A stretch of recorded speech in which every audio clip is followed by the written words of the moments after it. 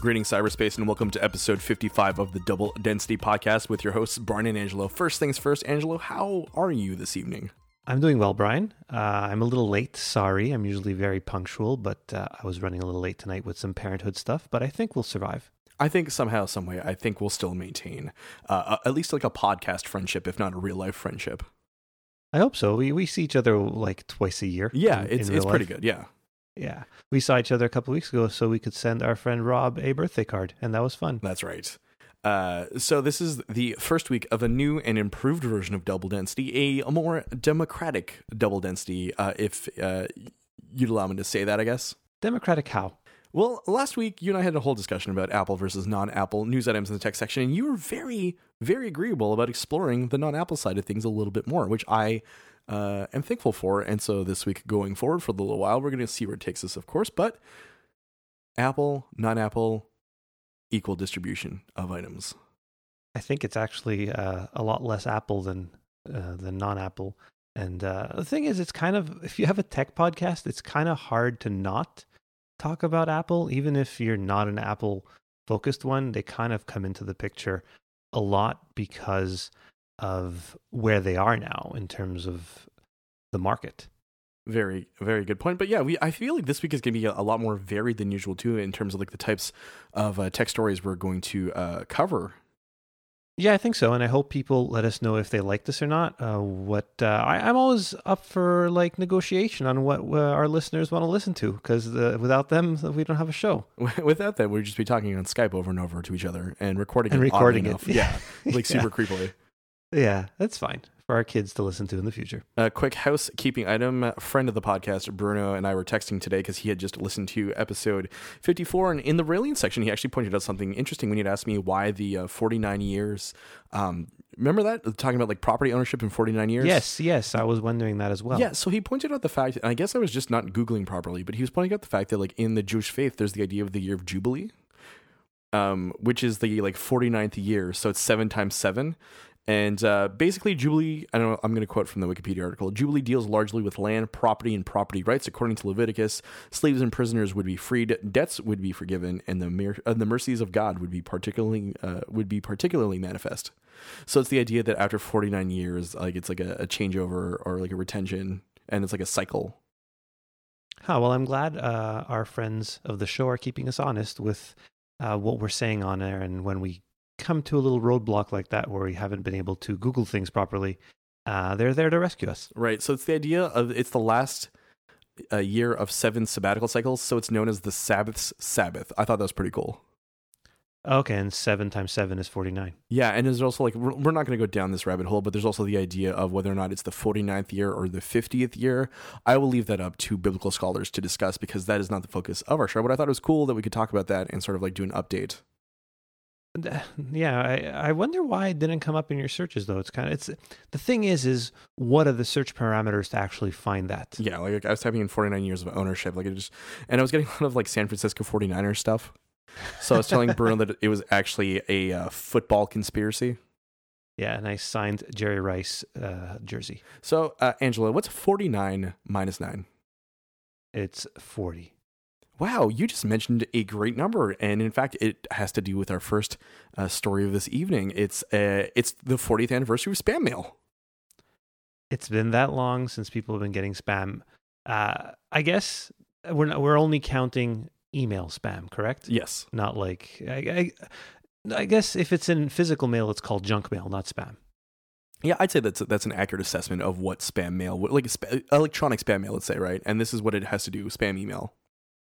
Yeah, the thing is, people don't really think too much about spam anymore because spam filters have become so good that I rarely actually get spam in my inbox. Do you get it often? Super rarely, and these days it's a lot of like phishing attempts. It's not actual like they're not trying to sell me like boner pills. It's actually people trying to get my info in order to finesse me out of money.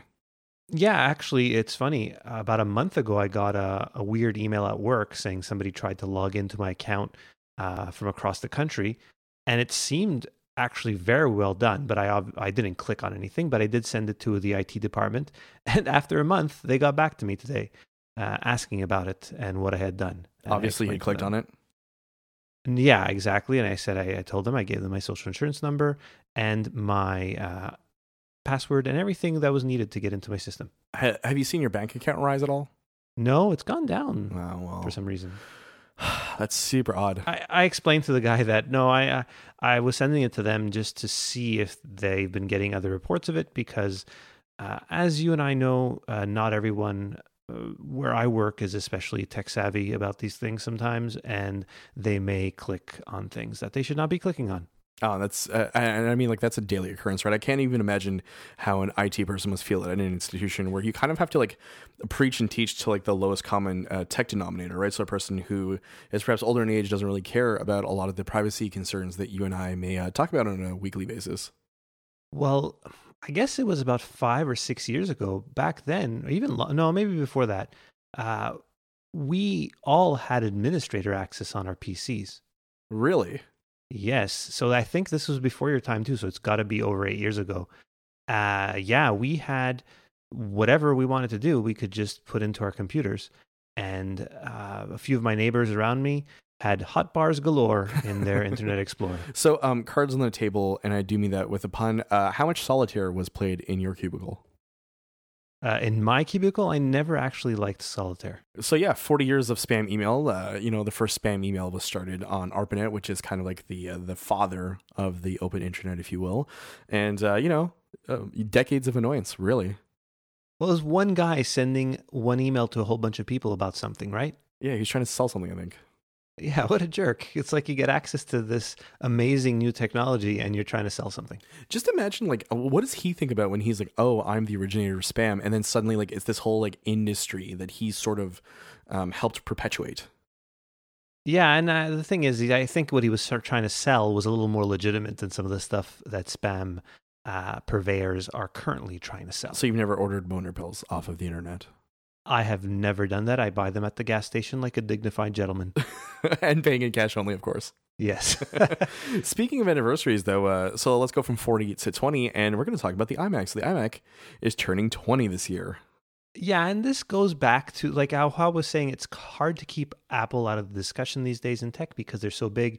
This goes back to an era where Apple was basically on life support, and Steve Jobs had just come back and was trying everything to bring the company back to what it was, if not make it better. And obviously it worked. And I think, and most people agree, if you read all the articles that came out this week, this all started with the iMac, and this computer was what finally got Apple the push that it really needed to get into consumers' homes. Yeah, I definitely do agree. And we're going to link to an article from sixcolors.com. And in there's embedded a YouTube video where Steve Jobs dressed up snappily, of course, which is kind of rare to see, right? When he reemerged to take back the reins of Apple. And he gives the special, event presentation and kind of goes through all of the really great sort of features of the iMac. So yeah, it's kind of crazy to see how we got from there to here. Yeah, and what's funny with that keynote is that at the beginning, he spends a lot of time talking about how Apple's retaining employees and how they're not like losing money anymore. It's impressive to see how far we've come, where now whenever they have a keynote, like Tim Cook says, yeah, we're doing fine. And then he just goes on to the things. There's also really, really good and interesting Apple press release for the iMac, and it actually mentions how well Steve Jobs was dressed at that keynote. So I'd want everybody to go take a look at it. It's actually on archive.org because it's so old. And I like to think Apple was a little more fun back then. They seem a little more buttoned down now, and they don't seem to have as much fun. Well, I think they had more to lose. Yeah, they can't really offend, or they can't really have much of a sense of humor. They do on occasion, but if you go read this press release, it's not a dry press release. It's actually fun to read. It's kind of dry, and it's kind of like that weird thing where you don't know tonally what you're trying to say, except like you have new news and you're like, oh, like our leader dressed up a little bit to deliver this news. Isn't that great, guys? Yeah, I thought it was kind of fun though. Yeah, I mean, it's kind of it definitely is a relic of its era though when you kind of read through it, like not only just looking at the site which you found through archive.org, but also just the content and the way that like it's handled is very interesting. I definitely do not think that the Apple of today would be using the words and phrases that they did there either, right? But like I was saying, they had less to lose at the time, right? Because they're kind of not the market player that they are, and I definitely do think, and we could talk about this for a second, but the iMac is really a battle between substance and style, right? And I think that like in this way, style slightly won out in terms of the original iMac. Yeah, there were a few compromises here and there, but overall, it was a new way of getting computers into the hands of consumers. It was much more towards the appliance end of things than it was like a general PC. And I regret this all the time, not having bought an iMac in 1998 and waited 5 years to get an Apple computer. I guess it was good because I ended up getting an OS 10 computer and not a Mac system. I think it was System 8 that they were running on that. Mac OS 8 was. Yeah, it was OS 8. Yeah.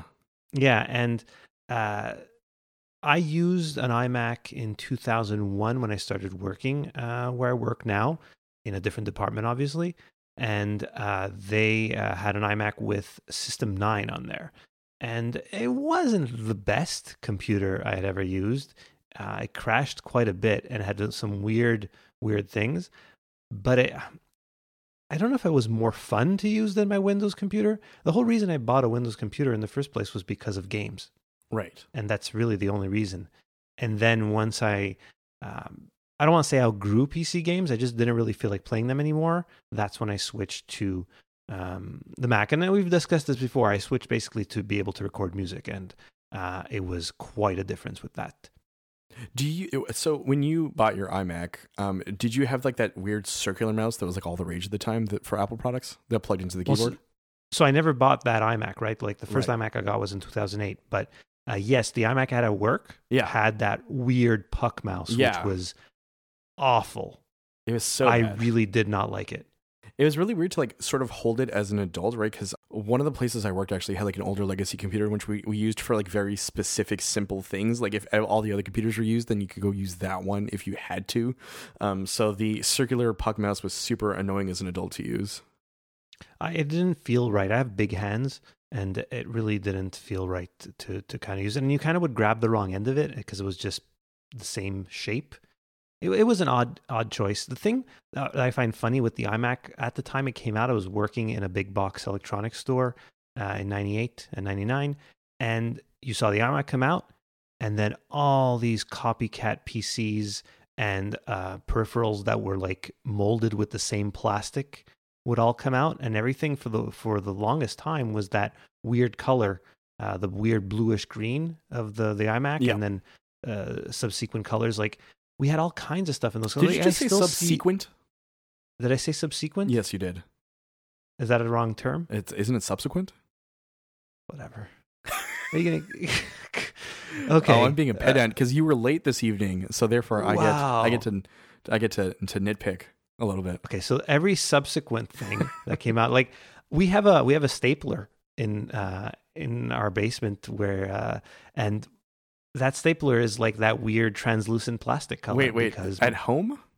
Yeah, okay. My wife bought it, I guess, like 10, 20 years ago when she was in university. And it's that weird translucent green color. And there are lots of stuff like the E-machines were one of the computers that came out. And I think they kind of got sued into oblivion by Apple because they were pretty much carbon copies of the iMac with... Windows instead. Sorry, I'm still thinking about that stapler because you didn't say where it was originally. So I pictured it at work where you had to like take the elevator down to like basement 3, and there's just like this room with like this really like unfortunate desk where you had to like staple things. No, not in the basement of where I work. In the basement of my home, we have a little office in the basement. One of the upsides of the iMac though is that it standardized the USB ports, right? Like they did away with a lot of the Apple specific peripheral ports and sort of standardized using USB, which was great in terms of market, right? Because that was, one of the formats that was emerging at the time. FireWire was still a ways away, right? So the idea of having this sort of standardized port really definitely opened things up for them. It was a gamble because nobody really knew what USB was. There were hardly any peripherals at that time. If you read Jason Snell's article about it, he talks about how they were kind of freaking out because there wasn't much that was compatible with USB at the time. I remember being sold on USB as well when I bought I got a compact Presario in 98 or 99, and they talked about USB, but it also had the serial ports and everything. And I think the USB was one thing, but ditching the floppy drive, that was a big deal. Yeah. I think it ended up making more of a ruckus than when Apple ditched the headphone jack. The headphone jack, yeah. I feel like you interact with your device in different ways, right? So the idea of doing it with the floppy disk and data storage in general, right, is a much bigger concern to some people than how are they going to listen to music. That's true. And then Apple did sort of the same thing when they got rid of the CD drive. I mean, the thing is, I had a CD drive on my previous iMac at 2008, and I think I put a CD in there like 5 or 6 times. I hardly ever really put in CDs. So one of my coworkers at work is really, really into different subgenres of metal. And so he came in on Monday and or yesterday, like all the days are blending together at this point, unfortunately, this time, because I've been sort of like very, very busy socially, which is like a weird humble brag, I guess, but whatever. And so he hands me this like CD sampler. And in my mind, I'm like, I don't know what I'm going to do with this. A CD sampler? Do you have a CD drive somewhere at home? Well, I have a Blu-ray player, and I have the okay. And my Mac laptop is a mid 2012. It's one of the last models with CDs, but I don't see myself like inserting the CD in, waiting for iTunes to load, then trying to find the Redbook info, and then like sitting around waiting for it to load. I 100% agree. It's really funny how when CDs first came out, it's like amazing. I don't have to fast forward or rewind this. It just goes straight there, and the sound is impeccable and perfect, and they're portable. They don't break as easy as vinyl discs, as vinyl records.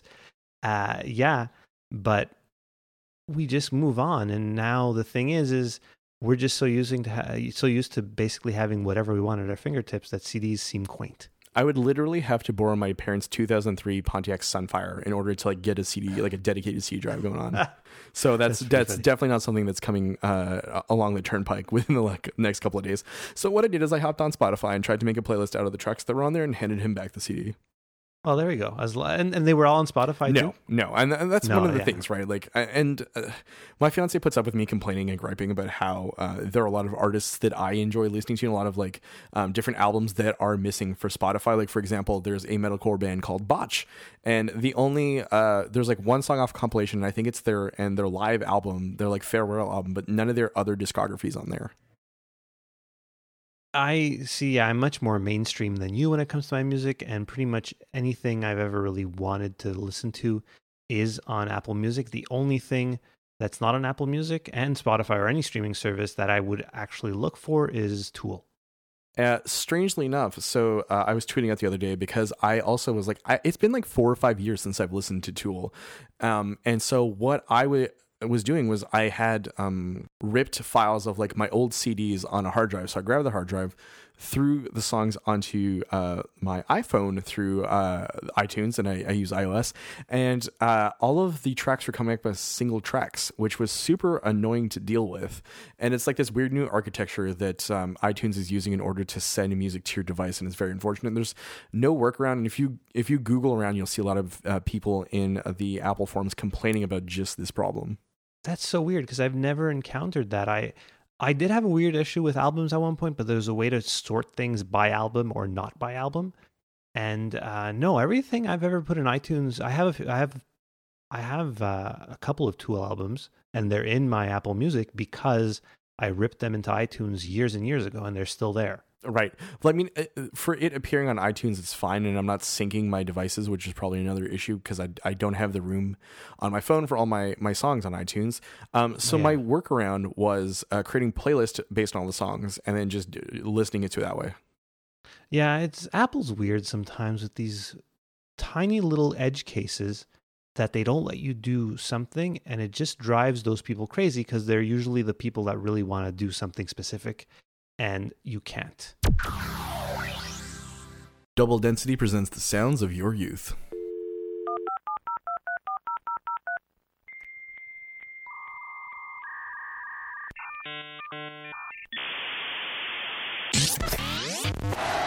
Double Density. Speaking of driving people crazy, though, and things that are going awry, I linked you to a Wall Street Journal article about the worst job in America. And could you, before reading this article or trying to attempt to read this article before the paywall, if I had said, what is the worst job in America, what would you have said? And I think I know the answer to this, but we'll continue. Maybe being a White House doctor would be the worst job in America at this point. But I figured you would have said like the White House press secretary, like there's been a series of them. Oh yeah, well no, one guy lasted a couple. The Scaramucci, he lasted Shouts out to Scaramucci last summer, yeah. Yeah, he lasted a week. Yeah, like a week, like 10 days, I think. Yeah. But I say that to say this. So I linked you this Wall Street Journal article, and it turns out one of the worst jobs in America, and I do believe it, having dealt with customer service on social media, is the New York Metropolitan Transit Authority Twitter account. So there's a dedicated team of like PR folks who answer tweets, upwards of 2,500 irate tweets a day, ranging from trains being late to watching people pee everywhere to, yummy, just all kinds of altercations, and every single complaint under the sun imaginable about transportation appears on there. And I thought it was really interesting because it kind of lifts the veil behind what it's like to sort of like interact as a larger brand, but not a commercial brand, if that makes sense. Yeah, and I just thought of the worst job, or a worse job than this. I had read an article about gatekeepers at Facebook and keeping bad things off of Facebook and the horrible things they see. Oh, right. Like, so it's just like on those, like the PornTube sites where the people screen content and you get very desensitized. And actually, have we talked about that on the podcast? Because there's a number of articles, like long form articles, that are super fascinating about that. You raise a really good point, though. I hadn't considered that. I completely had forgotten that. I had buried it in the back of my mind. Well, because you want to. You can see some awful stuff. Did you know there's horrible things on the internet? I was told there was. I haven't found much yet. That is not true at all. I had a friend who was obsessed with ogrish.com. I don't remember. It was like the spiritual ancestor to of rotten.com. Oh, yeah, I kind of vaguely remember that. Right, so a lot of like the true, like it's kind of like the natural evolution of like the Faces of Death compilations from the 70s and 80s, where it's just like, here is a repository of all the weird, sick, disgusting stuff you could ever want to see or find, and here's a gift to you. Yeah, no, it's not something I would ever want to look at. But in terms of responding to tweets, yes, I guess it's draining, but I wouldn't say it's like the worst job. Like I can think of worse jobs like asbestos removal or working in a salt mine. Or, I don't know, cleaning like high tower windows. That could be terrifying. I guess not worse, but who knows? I must say here in Quebec, we have the RMT. Is that what they're called? For you guys. Because we have the STM here in Montreal. Yes. And I've interacted with them on Twitter a few times because oftentimes our train will be late and nobody will say anything. Would you be considered a regular? A regular tweeter? Like if they saw like, oh, Angelo Fiorentino's tweeting at us again. No, but I'm memorable because I'm actually very polite with them and I'm understanding. It's just I expect to hear something and they don't say anything, and then it prompts them to say something. Could you walk us through like a typical tweet that you'd send? Hi guys and girls. Just curious about the status of the train. Thanks. Yeah, that's about right. Okay. I mean, not nothing like that. What's that? Without the pinching nose kind of sound? Yeah, no. Do I sound like that? Is that how I sound? No. I picture you with your tongue out when you're like tweeting. Do I need more bass in my voice? There you go. Perfect. A more intimidating tone, perhaps, an exclamation point or two. No, but I must say they're actually quite nice. I've interacted with them, and then they bring things to DMs. And I remember I shared a conspiracy theory with them once about how the Canadian National Rail is actually trying to hold them back because they lost the contract to a different company, and that's why things are running more late than they are. And they're like, yeah, we've heard this, but we're not thinking it's true. But who knows? Here live on Double Density, things actually going down in the DM with Angelo Fiorentino, folks. Double Density. So let's move from Twitters and tweets to phones and feats. I felt like rhyming. There's no actual feat in the next item, but Google's got a new interface going on, and I thought that you'd want to talk a bit about it because you seemed somewhat interested, enthused, and skeptical all at the same time is the best way I think I'd put it. Well, you can use the word feat as in they've achieved quite a feat. That's true. That's true. And making AI sound completely human. Thank you for saving my garbage joke. Yeah, see, I'm here. I'm a dad joke specialist. You I'm were here to help. late, but you're reliable. Yeah, see, so there we go. And it's called Google Duplex. It's a way of making AI sound, I guess, more conversational. Sundar Pichai presented it as an assistant that can help you make phone calls. It's not going to be geared towards everything. It's just a few things right now. And they gave no timeline of when this is going to be available, which is something Google likes to do. They kind of give you an idea and never actually put it out. Although Apple's been doing that a lot lately too, where they announce something and then it just never shows up, like their AirPower mattress or whatever. Not AirPower mattress, their AirPower mat. So the charging mat, you mean? Yeah, the charging mat, AirPower mattress. That would be pretty funny. Actually, that's what a mattress is, right? It's a recharger for the human body. Ooh, we're getting deep here tonight. Go on. Yeah. Go on with your thoughts on society and the way in which we operate, please. Okay, so anyway, let's go back to Google Duplex. Did you listen to it making the phone call? Yes, and it was freaky. Yeah, wow, it made you say a naughty word, Brian. It did. So you kept hassling me to do this because I've been sort of trying to catch up on a number of things. And okay, hassling is a strong word. Well, there's two mentions of it today. I said, "Lol, you should listen to this." And then this evening, while I was reading another article for tonight's episode, I said, "Did you get a chance to listen to it?" And you sent me a terse tweet saying, "You're very busy with real life and to leave you alone forever and ever." Well, yeah, I mean, only half of that is true, and we'll let our listeners decide which half is true. But yeah, so I was listening to Google Duplex, and it is freaky, my friend. It is machine learning at its core, and it is very scary to think of the implications, right? Because the thing is, like, and I think we've talked about this a lot on the podcast, which I refused, by the way, to call it a pod. So anyone who calls it a pod, stop listening to us. No, not really. Don't do that, because there's a lot of people that call these things pods. No. Anyways, so I was just thinking about the implications of it, right? Because we keep talking about how tech is like misused nefariously, and I feel like this is another instance where like it's well-meaning to help and to sort of like move things along, but at the same time, the amount of like swatting that could occur with this kind of tech, you know, the idea of like you could easily pretend to be someone else and get away with it is very, very scary. Well, for now, luckily, it's only Google that really knows what's happening with this, and it's being used in very specific circumstances. And even Pichai even said that it didn't work every time. He just played a few of the ones that did work really well.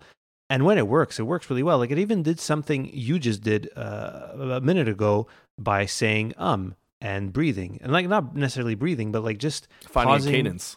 Yeah, if I didn't know that was a machine, I would have thought it was a person. I feel like we're going to tie everything back to Skynet firstly, which is, you know, the end all be all to all of this, right? Yeah, it's possible that it'll come to that. And their new tagline actually is "Make Google Do It." Basically, so it gets Google to take care of menial tasks for you, like booking a hair appointment. But I don't know. I'm not really. Do you remember that scene in Terminator 2 where Robert Patrick imitates the kid on the phone?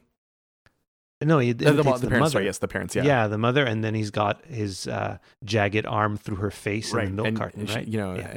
and the kid's asking about Wolfie, and she's like, "Wolfie's fine," and Wolfie's not the name of the kid. This is exactly what's going to happen in like 15 years. Yeah, so you're picturing the Google Assistant jabbing somebody through the face. Oh, totally. Why not at this point, right? Like, it's just the logical progression of things, right? So first we had Rick rolling and masking your phone number. Now we have people talking to each other who sound human and have the cadence. And that is the one very interesting thing that you were mentioning is the ums. The placement is very, very natural. It's impressive. And it's funny because when you edit a podcast, a lot of people want to edit out the ums and ahs and all of them. You shouldn't. Tip for podcast editing: don't edit out every single occurrence of filler words, because your brain actually tunes them out anyway. When I listen to podcasts, unless I'm really trying to listen for filler words, I'm not going to hear them. It's also a really good way to know that the podcasts that you're listening to aren't hosted by robots. Exactly. Brian and I, we can assure you we're actual human beings. Well, I mean, I know you exist because I exist, right? But let's not go down this philosophical hole. I think it's a really bad idea. Okay. In terms of like exploring like what is humanity, I think that's an episode unto itself at this point. Well, Google's also trying to protect humanity by getting people to be nice to their assistants by now, and including a new feature with the Google Home that forces people to say please when they're asking it for whatever they want to ask it for. I think it's a really odd feature. It's a machine. You don't really need to be polite to it just yet. But I guess actually, my kids say please and thank you to Google all the time when they use it. So I think you're training them to like be subservient to their eventual robot masters. I'm so thankful people like you exist. Rebel, literally rebel, swear at your devices. I think it's completely normal to want to swear at a device. I've never actually gotten too upset. Siri gets me annoyed sometimes. I've actually turned Siri off, so. Oh, you have? Oh, yeah. She keeps waking up whenever I say things that sound like, hey, Siri, so. Oh, it's that bad, huh? Yeah. It's in proximity. I also work with several coworkers whose names are sort of like Siri, which is problematic during the day because multiple phones will go off. Do you work with that woman named Siri Alexa? No, I do not as of yet. But who knows? The year is young. Yeah, we're always hiring where it works, so you never know where things are going to go. And look, there's lots more AI that Google presented. One of the things I do kind of appreciate them doing, if that's the right term, is their emphasis on digital well-being and having people become more aware of how much they're using their device. It's something I notice a lot is by commuting every day, I just see people buried into their phones. And I guess that's fine if you're commuting, you're just alone on the train. I'm cool with that. Where it drives me crazy is when I'm at the park with my kids and I see other parents just staring at their stupid phones, and I want to just go and grab those phones and throw them out of their hands. But I'm a little violent, I guess. Very aggressive, yeah. Very vicious kind of attack. Kids are kids only for a certain amount of time. Stop staring at your stupid phone and enjoy your kid. A stirring, I don't know what to call that. It's directive, ideal. I feel like we're hosting an AM talk radio show. Yeah. Next up, what's wrong with humanity? Everyone get guns now. Yeah. What Google's doing, though, is that they're just going to try and make your phone less interesting by making things black and white and a few different features. We'll post some links in the show notes.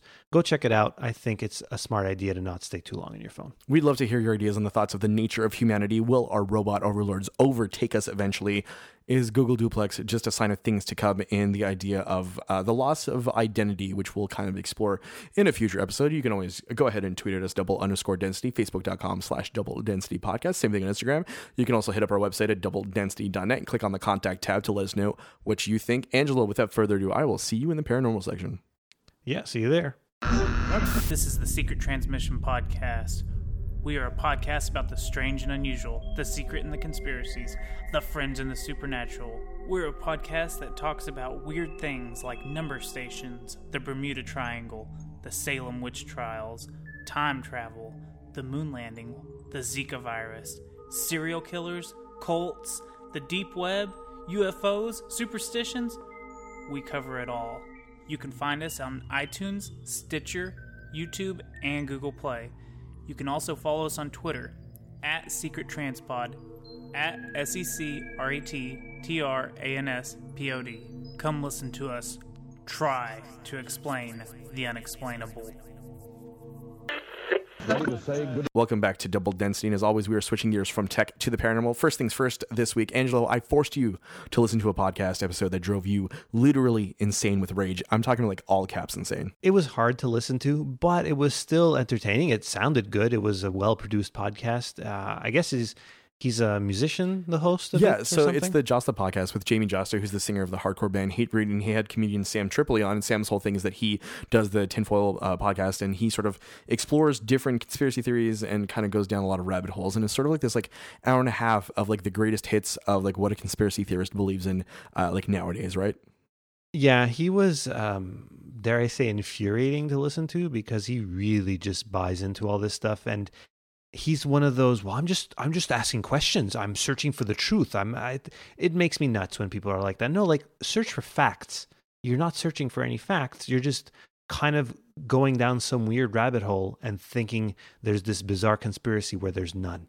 And also something to keep in mind, and I think that like Rob and and Company covered this on an episode of Our Strange Skies, but they did a meltdown that was the Joe Rogan podcast with Tom DeLonge, and Tom DeLonge's additive idea towards like the paranormal, right? So it's like this yes and attitude of like, of course the Anunnaki exist. And they talked about that actually on the Sam Tripoli episode. Oh yeah, he was like all about Planet X. It's like, this is proven garbage. And he was really into it. And as soon as somebody starts talking about Planet X and the Anunnaki and how we're in trouble because of Planet X, no thanks. You've lost all. You literally check out. Yeah, I'm done at that point. And I do think one of the interesting things is I was listening to like follow-up episodes because this episode was recorded a couple of weeks ago, released 2 weeks ago last week, I think. And so the host had mentioned subsequently that he got a lot of emails of people not being offended necessarily by the content, but calling a lot of what it was lazy and unresearched, right? And the idea that like he allowed this guy to come on and have a platform that he doesn't usually have in terms of a different audience and sort of like explore these ideas without like grounded proof necessarily beyond like a lot of like manufactured YouTube videos that sort of like point to a conspiracy theory without actually pointing to ones with like concrete facts and notions and ideas. And a lot of people were voicing the idea that this was like very dangerous because of the idea that a lot of people might be susceptible because there's like this weird bias that like the first kind of information you always encounter about something you tend to cling to more so than like subsequent sort of like demystifications. Yeah, exactly. It's almost like he's like quoting loose change as a source of information, like from a scholarly article or something. Yeah, and it's very unfortunate. I think it's up on SoundCloud right now, soundcloud.com/the Jamie or the Josta show or the Josta show. I can't remember what it is. But if you want to spend like a really weird 90 minutes and sort of explore about everything that's wrong with conspiracy culture, like that is definitely the way to go about it to learn what not to do if you want to start talking about things. Yeah, you don't even have to get it through SoundCloud. You could just get it on whatever podcast medium you use. So I listen to it on Overcast at 2x speed. Well, there you go. So it basically was like 45 minutes for you. Yeah, exactly. No, I didn't want to put too much time into it, but I almost shut it off at a couple of points, and you told me to keep going, and I kept going. I'm glad I listened to it because it was actually entertaining. That's for sure. Like Sam Tripoli's funny. Yeah, he's a great personality. A lot of what he brings to the table isn't necessarily what I subscribe to, like my notion of what reality is, I guess. No, not at all. And the thing is that I think he actually believes this. He's not just talking. Oh, for sure. And that's kind of a dangerous kind of thing, right? Very, very much so, because he'll get a fan following, and then all those people will buy into it and actually believe what he's saying when there's nothing to support it. Do you have a Sam Tripoli fan in the house? I think I hear one. Do you hear her again, the cat? Yeah, yes. She's definitely a huge fan of Sam Tripoli and conspiracy culture. That's cool. Good for you, I guess, Kat. Yeah, last week she made it into our blooper at the end. And this week she really wants to stand and talk about conspiracy culture. Speaking of conspiracy culture, though, I love this thing that you added in the show notes. It's basically a link, and with the link, it says Alex Jones is crazy. Now, crazy is a very ableist term. It's very dangerous to use, but I think in this context, you are a little correct. So you linked me to an InfoWars. Sorry, it's an Inquisitor article. I would never link to InfoWars. About InfoWars and Alex Jones, and claiming that Donald Trump is actually fighting a secret war against the AI that wants to rub us out. Well, I think he's worried that this AI is going to call and schedule him an appointment with the wrong hairstylist, and his hair will get all screwed up. Or he needs to call for his spray tan and doesn't know what to do. Exactly. Are we going to get in trouble for mentioning that? No. Yeah, I think it's really funny when... See, Alex Jones, though, I don't know if he actually believes what he's saying or if he's a character. I'm still not sure about that. I'm definitely of two minds about that. So, like, the first thing I do believe is that he understands that this is his main money-making machine. So, therefore, he needs to keep and perpetually keeping in motion the InfoWars quote-unquote empire, which unfortunately I do think now is an actual legitimate empire. And, hawking all these different products and stuff on his live shows daily, I think, is very problematic, and also, like... It's the end game, right? It's the making cash off of your audience game. Like every single content creator wants to do that. Exactly. And the thing with Alex Jones is he's making his money by stuff that's normally sold via spam email, going back to the beginning of the show. We're just kind of looping everything together here on this episode. I'm kind of into it. But yeah, the other side of things is that he might be absolutely into what he believes. And I think a man who cries that much about that many different kinds of things may not have all of his mental faculties in check. I think one of my favorite things I've seen of Alex Jones in the last little while is that before and after picture of him. him using his powder. Have you seen that picture? Yes. Where he just looks like he's a different shade of color. Yeah, and it's kind of Yeah. incredible, actually. Yeah, but the whole idea is like I'm not sure where he lies, right? Because to admit that he's a character, which he actually did in his divorce proceedings, I think, kind of suggests that this notion that he knows what he's up to. But then again, watching him unhinged once in a while is sort of put that idea to the test, and maybe he does believe in himself fully. I really don't know what to think about that, but what I do think is that I cannot stand Alex Jones and what he stands for. Well, this is kind of fun because I wanted to tie Alex Jones, which is a conspiracy culture, into the paranormal, because that's what we do here on Double Density usually, even though we talked about Bill Cooper a couple episodes ago. That was kind of like an anomaly in the, how we discuss things. I wanted to kind of like lay out some like Vegas style odds with you about like the paranormal versus Alex Jones. Sure, I can't wait to see where this leads. All right, so I kind of drew up this like very cursory list, and I kind of want to discuss a couple of things with you and sort of like get your feeling if my odds are correct or not. So the first one on my list is that Alex Jones would have been abducted by UFO. So I have it at 12-1. Now, how did you come to the 12-1 odds about this? Because I think he would, yeah, you know what? I think the odds would be lower because aliens would see him and they'd be kind of afraid of him. He seems more like, like when humans go like try to tag a bull or a tiger or something, they're not going to go towards the crazy one whose mouth is like watering. They're going to go to the quiet one. So I don't think aliens would ever want to abduct Alex Jones. He would probably be too problematic for them. Let me flip the script on you, though. Alex Jones was abducted, became defective subsequently. Oh, well, maybe, yeah, he was like a quiet, reserved man before this. Yeah, exactly. Like mid-90s, Alex Jones was completely fine, and then suddenly he had an encounter with the lights in the sky, and he came back down with a new sort of resolve to sort of let everyone know that the Illuminati's out there. I mean, he's no David Icke, right? Like, he doesn't really talk about like the reptile people. He's more so like people-based, but he believes much more so in secret societies. Like, he's a huge proponent of the idea of the deep state, for example, right? So the idea is that Alex Jones, abductee, defective human. Yeah, well, you know what? I can see that. So the odds 12-1, not bad, Brian. No, I feel like they're fair. Like, they're not astronomically high. I don't feel like they're that close. I do feel like you raised some very good points, and like they probably want to stay away from him because he has that bullhorn, and like the big idea is to like not necessarily draw attention. But I feel like if we took Alex Jones as a man growing up having an encounter, I think that makes way more sense. Yeah. So Alex Jones being targeted by a cryptid, I have it 5-1. Yeah, I mean, the cryptids could attack him. Is there like the chupacabra, the chupa jonesy? Is that what we would call it? Hear me out on this, right? So the idea that he, in taking these like different supplements and things like that, has created an attractive scent to like cryptids nearby, right? So he lives in Arizona, right? He lives in sort of like the desert. So the idea of a desert cryptid creeping up on him in the night isn't so far-fetched when you consider the amount of supplements and things he must take if he is true to his brand, right? Oh yeah,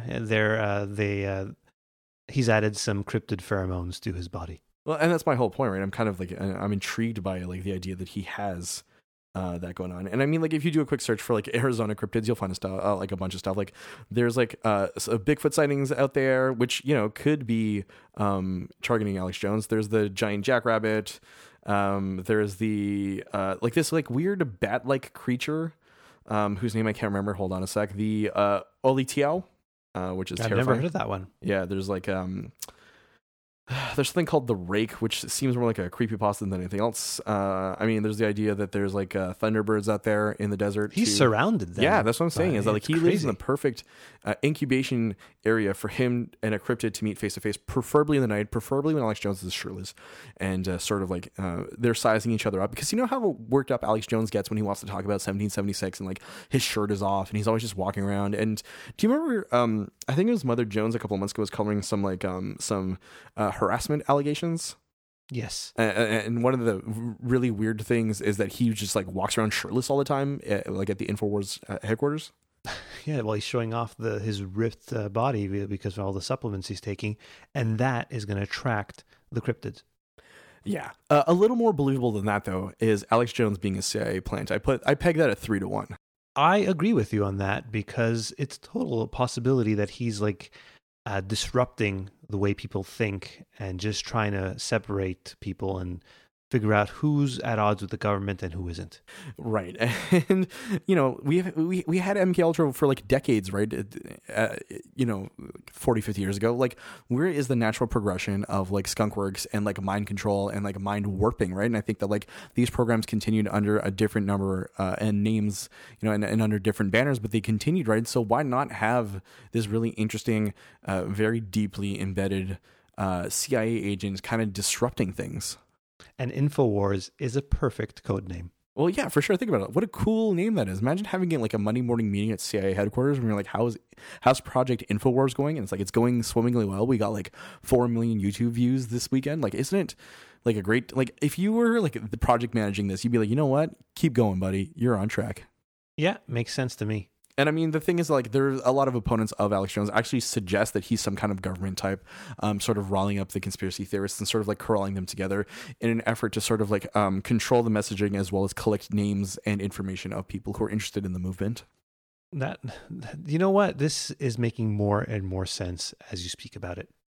So do you definitely think that like maybe, that I want to believe that so hard because that would mean that he's very, very he's recognizing of the ideas that he's putting forward and he's just an actor playing them. And that almost makes me more comfortable than the idea that he, part and parcel, like wholly believes in everything. I secretly hope that he's an actor and making all this stuff up, because for a person to believe all this and then become this famous because of it is kind of disheartening to me. Yeah, and that's the thing, is like we don't necessarily know at the end of the day either, right? Exactly. High up on my list is the final item, which I think, and you will agree with me on this one, is the idea of Alex Jones being haunted by a ghost. I have it at 1-to-1 even odds. So I think it's funny. Let me explain why.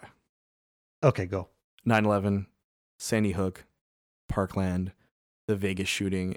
Alex Jones has claimed all of these different operations were either non-existent or false flags within the last like 20 years, right? So the idea of a victim of one of these tragic events going after him makes so much sense to me. Yeah, and I think these things, and on a more serious note, like when he talks about these things, it really upsets me because people are actually hurt. And I would hope if ghosts exist, even though I don't think they do, if they did, he would be a perfect person to haunt. And maybe he is haunted. Maybe that's why he's insane. So he just stays up all night talking to the ghosts that sort of haunt his home and follow his being around no matter where he goes. Well, didn't he think Obama was a demon? Yeah, he thought him and Hillary actually literally smelled like sulfur, right? So yeah, so there we go. Hauntings. I definitely do think it's a 1-to-1. I do think like it is like the idea of these tragedies is like no laughing matter, but the notion that he then goes out and uses these and gets up on his soapbox and uses the death of others in which to promote himself is utterly disgusting and unfortunate. And he does so continually, right? So he hops from tragedy to tragedy, capitalizing on the narrative in order to, play to his base as well as like gain new supporters who, to a certain degree, and like I think this ties into what like we were talking about with Sam Tripoli, like there is this sort of like idea of like questioning the narrative, and that's fine in certain cases, but in Alex Jones is right now, if I'm not mistaken, being sued by parents of Sandy Hook victims because he claimed that operation actually didn't happen, right? And he claims that he was joking now, which is really friggin' weird to me. Well, that's, first of all, it's not something you joke about. But Sam Tripoli also talked about Sandy Hook, didn't he? And he talked about how it wasn't real. Yeah, and and that's the thing too, is like there's questioning the narrative and like denying that an actual event has taken place and having these parents step forward and be like, my child is dead, and like that is a whole other kind of like problematic narrative to have. And I feel like the exploitation of the dead will have consequences both mortally as well as the idea of having ghosts live with him, haunt him, and sort of like remind him of who he is and what he's done. Yeah, and I hope somebody's haunting him right now and he's being chased by a chupacabra.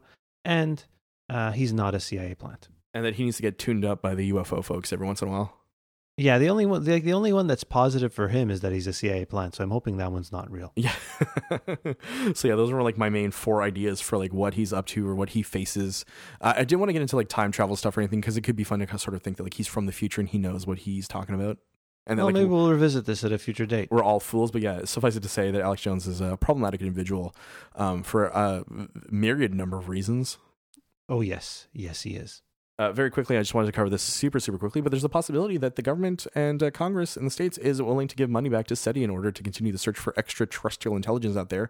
So originally, 25 years ago, they had a couple of $1 million to do so. SETI was out and about using a series of satellites and other things in order to map and collect info of the cosmos, and that money was taken because some congressmen had said, you know what, we haven't seen anything yet. It's been a year, so give us all that cash back. And now there has been a shift once again because a series of congressmen and women are interested in seeing a return to actual government-sanctioned search for extraterrestrial life. And I just quickly wanted to ask you, Angelo, do you think this has anything to do, and I'm being very serious, with like the idea of like To the Stars and like promoting this idea of like a quote-unquote saner version of extraterrestrial searching?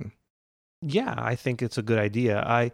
Reading the article, the congressperson, I guess it was Congress who took away the funding. Yeah. The way he went about it and the quotes that he put of him, go read them. He sounds like a total douchebag.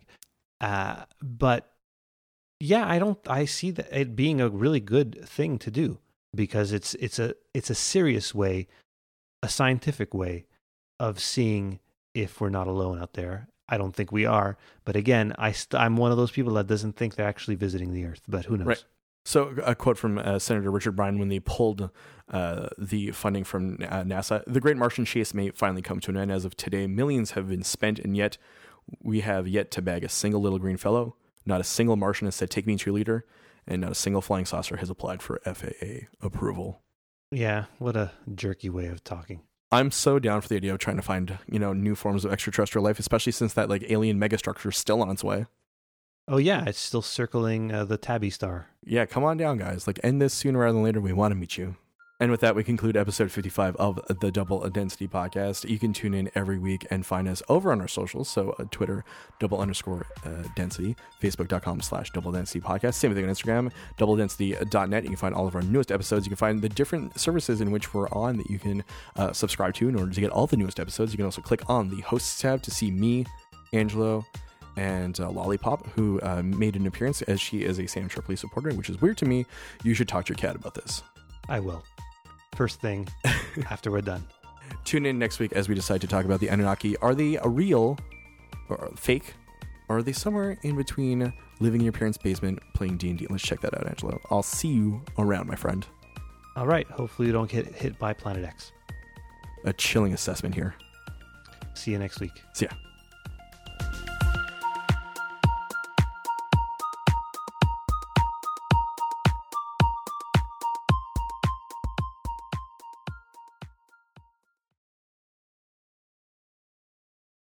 I was going to say I downloaded an NES emulator, but just I had actually, you know what? Cut that out.